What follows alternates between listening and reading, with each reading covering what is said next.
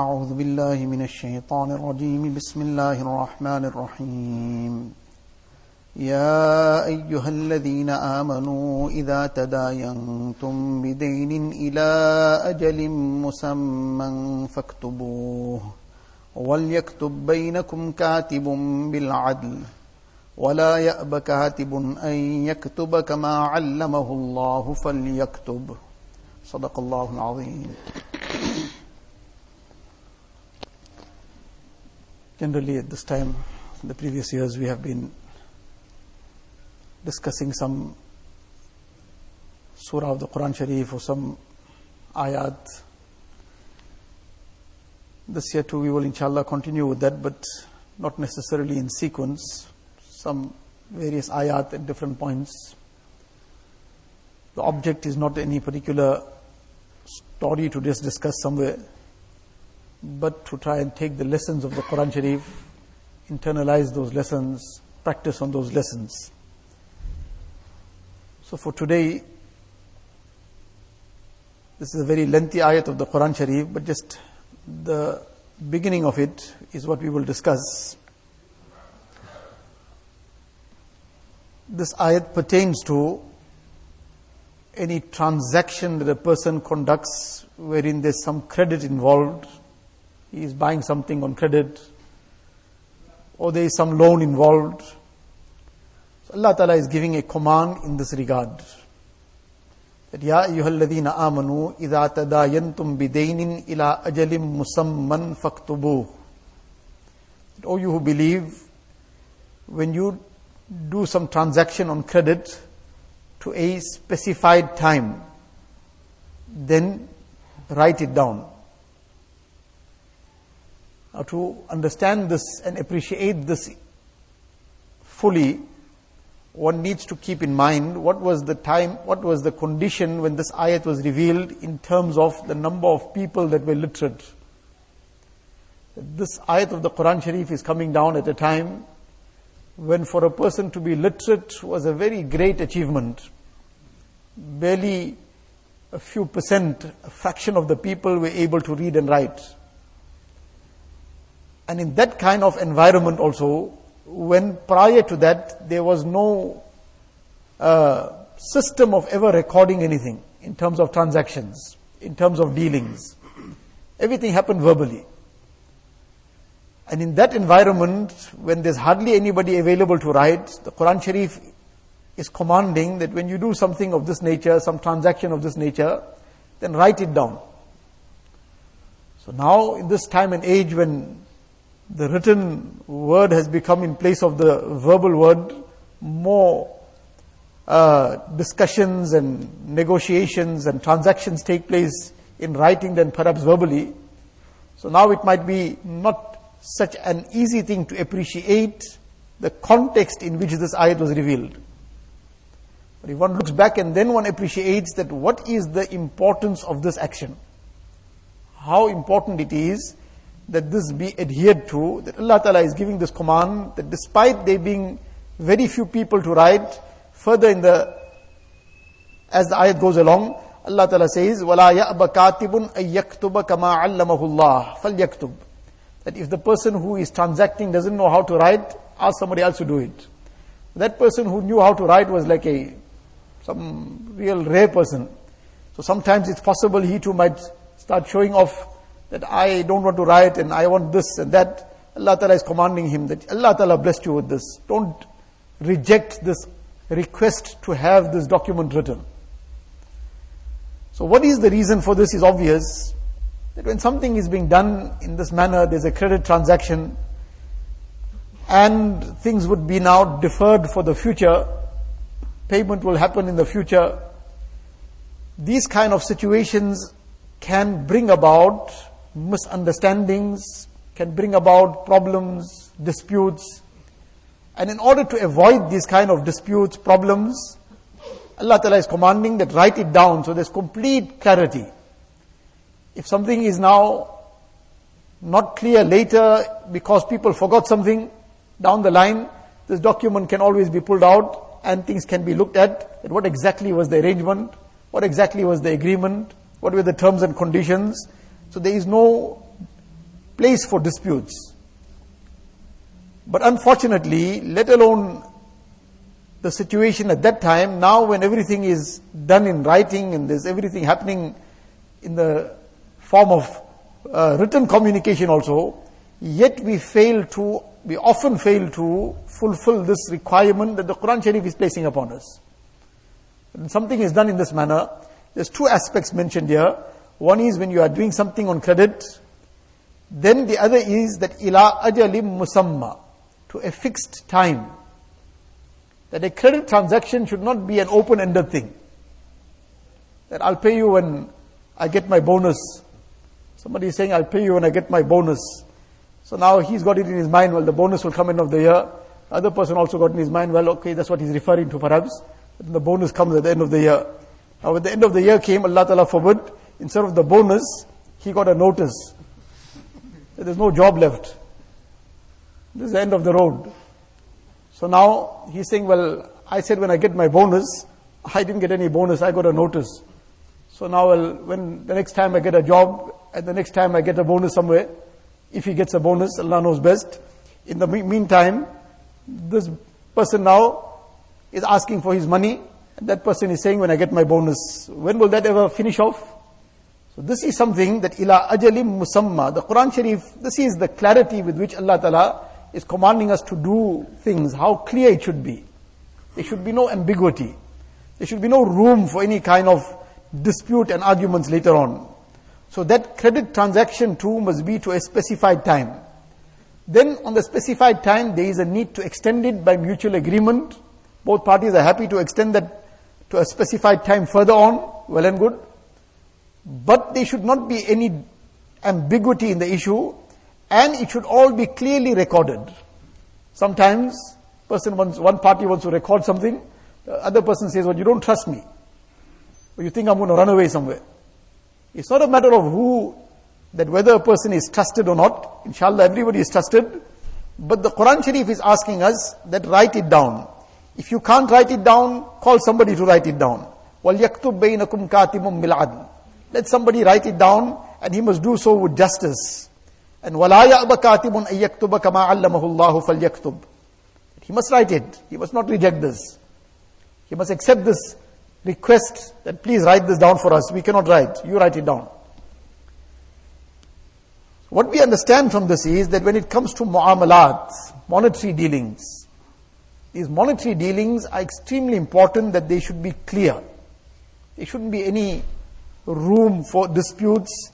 This affects everything in a person's life. Mu'amalat, monetary dealings are not something that one department which is exclusive to that. And if something happens there, well, that is a separate issue.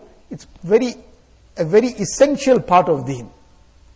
And often due to neglect in mu'amalat, in monetary dealings, we even lose our ibadat. We destroy our ibadat.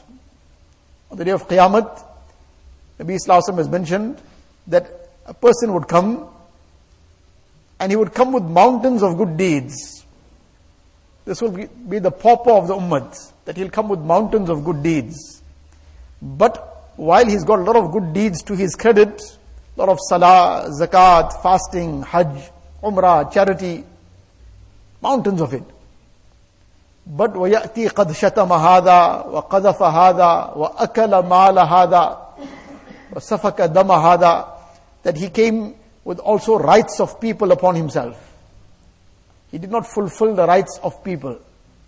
Either the rights of people in the sense that he falsely accused somebody, so that's a terrible deed, that's a major right of somebody that he trampled, that he slandered someone, he swore at somebody, he usurped somebody's wealth or wrongfully ate up somebody's wealth, and various other things Nabi Sallallahu Alaihi Wasallam mentions. So as a result, that وَيَأْتِي هَذَا, that the people now who he had wronged in the world will come and they will claim that we need to be paid. We need to be given compensation for what we were harmed in the world. فَيُعْطَى هَذَا مِنْ حَسَنَاتِهِ وَهَذَا مِنْ حَسَنَاتِهِ. Nabi Sallallahu Alaihi Wasallam says now his rewards will start getting dished out. 1 dirham which is barely a few rands, a person has wrongfully taken of somebody in this world, 700 accepted salah will be given in compensation.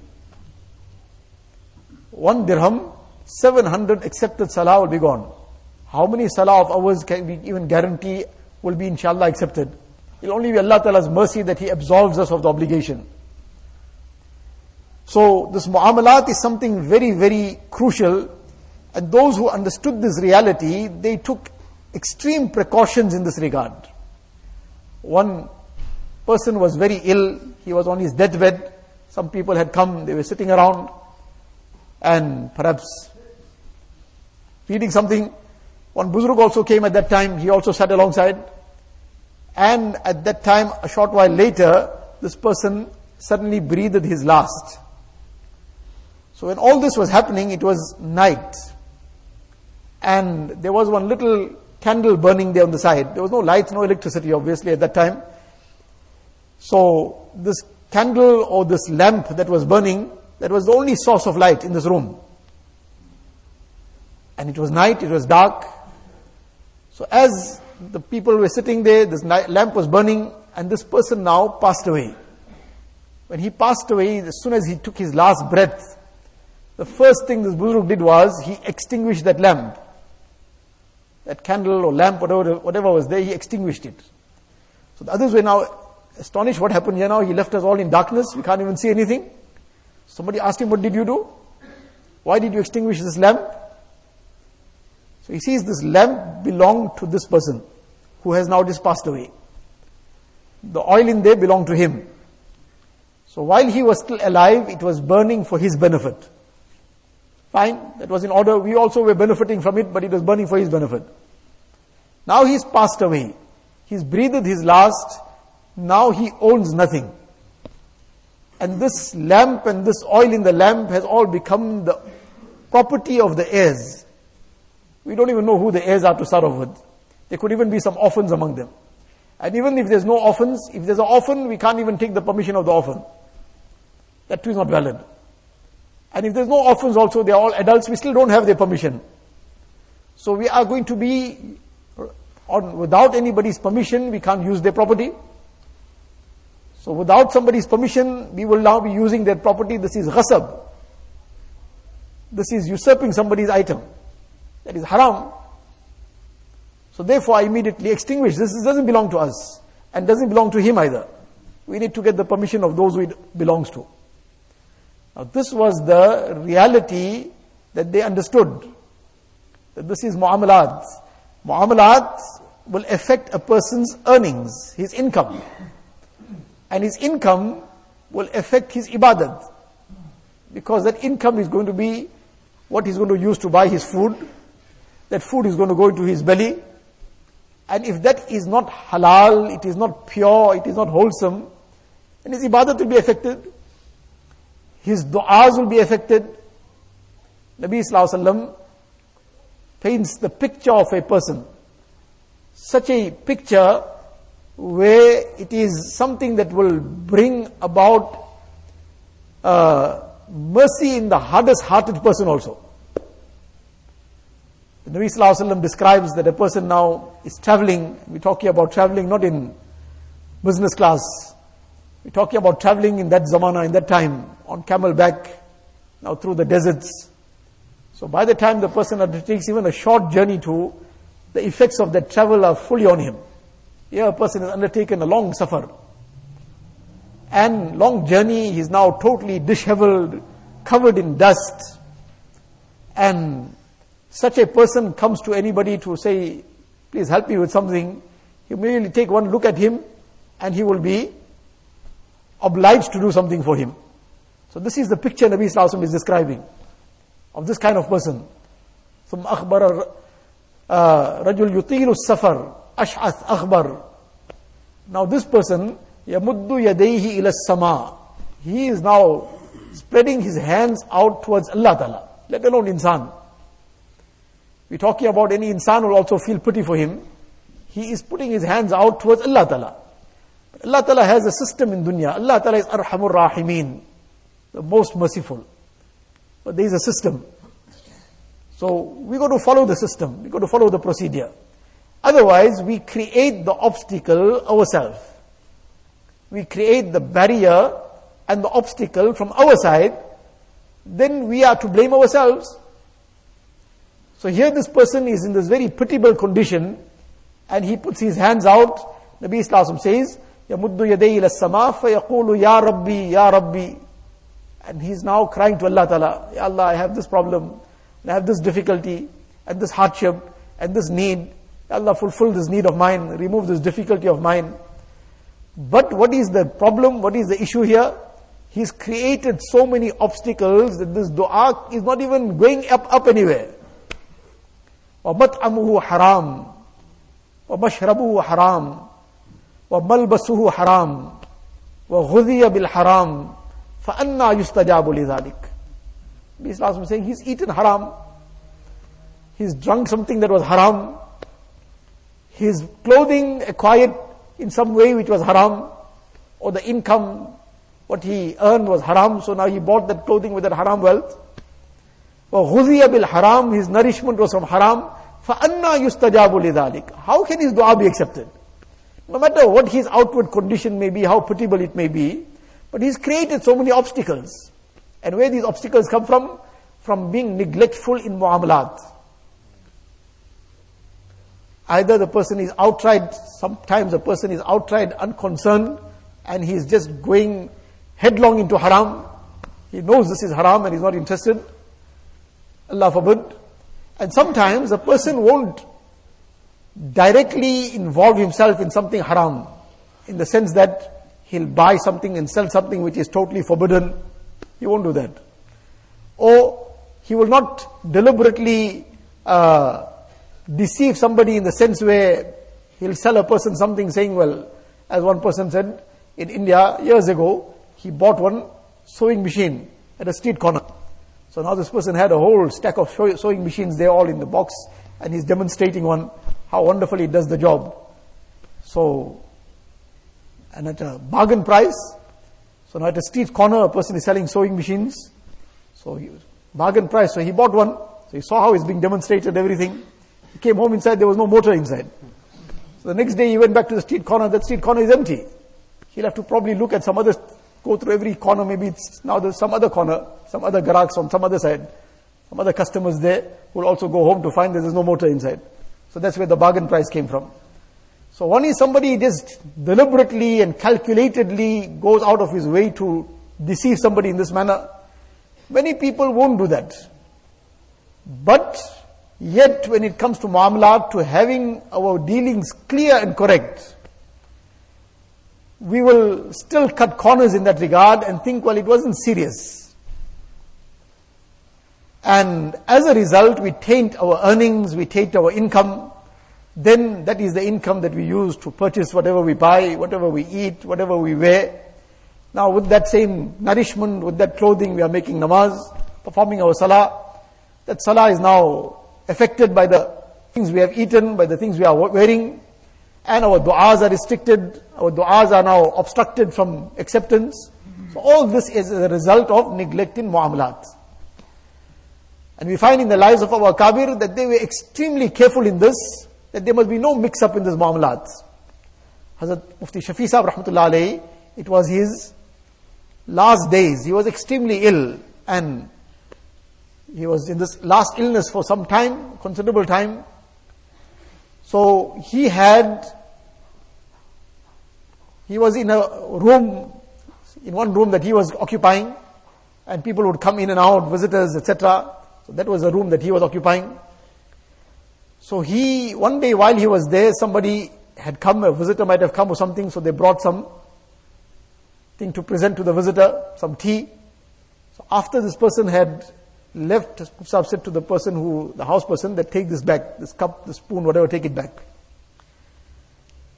So somebody probably didn't take it, they forgot about it. After some time he saw it still kept there. So he called the person, did I not tell you to take this away? He said, I forgot about it. So he reprimanded him very sternly. And he says, I made it known to everybody that whatever is in this room only belongs to me.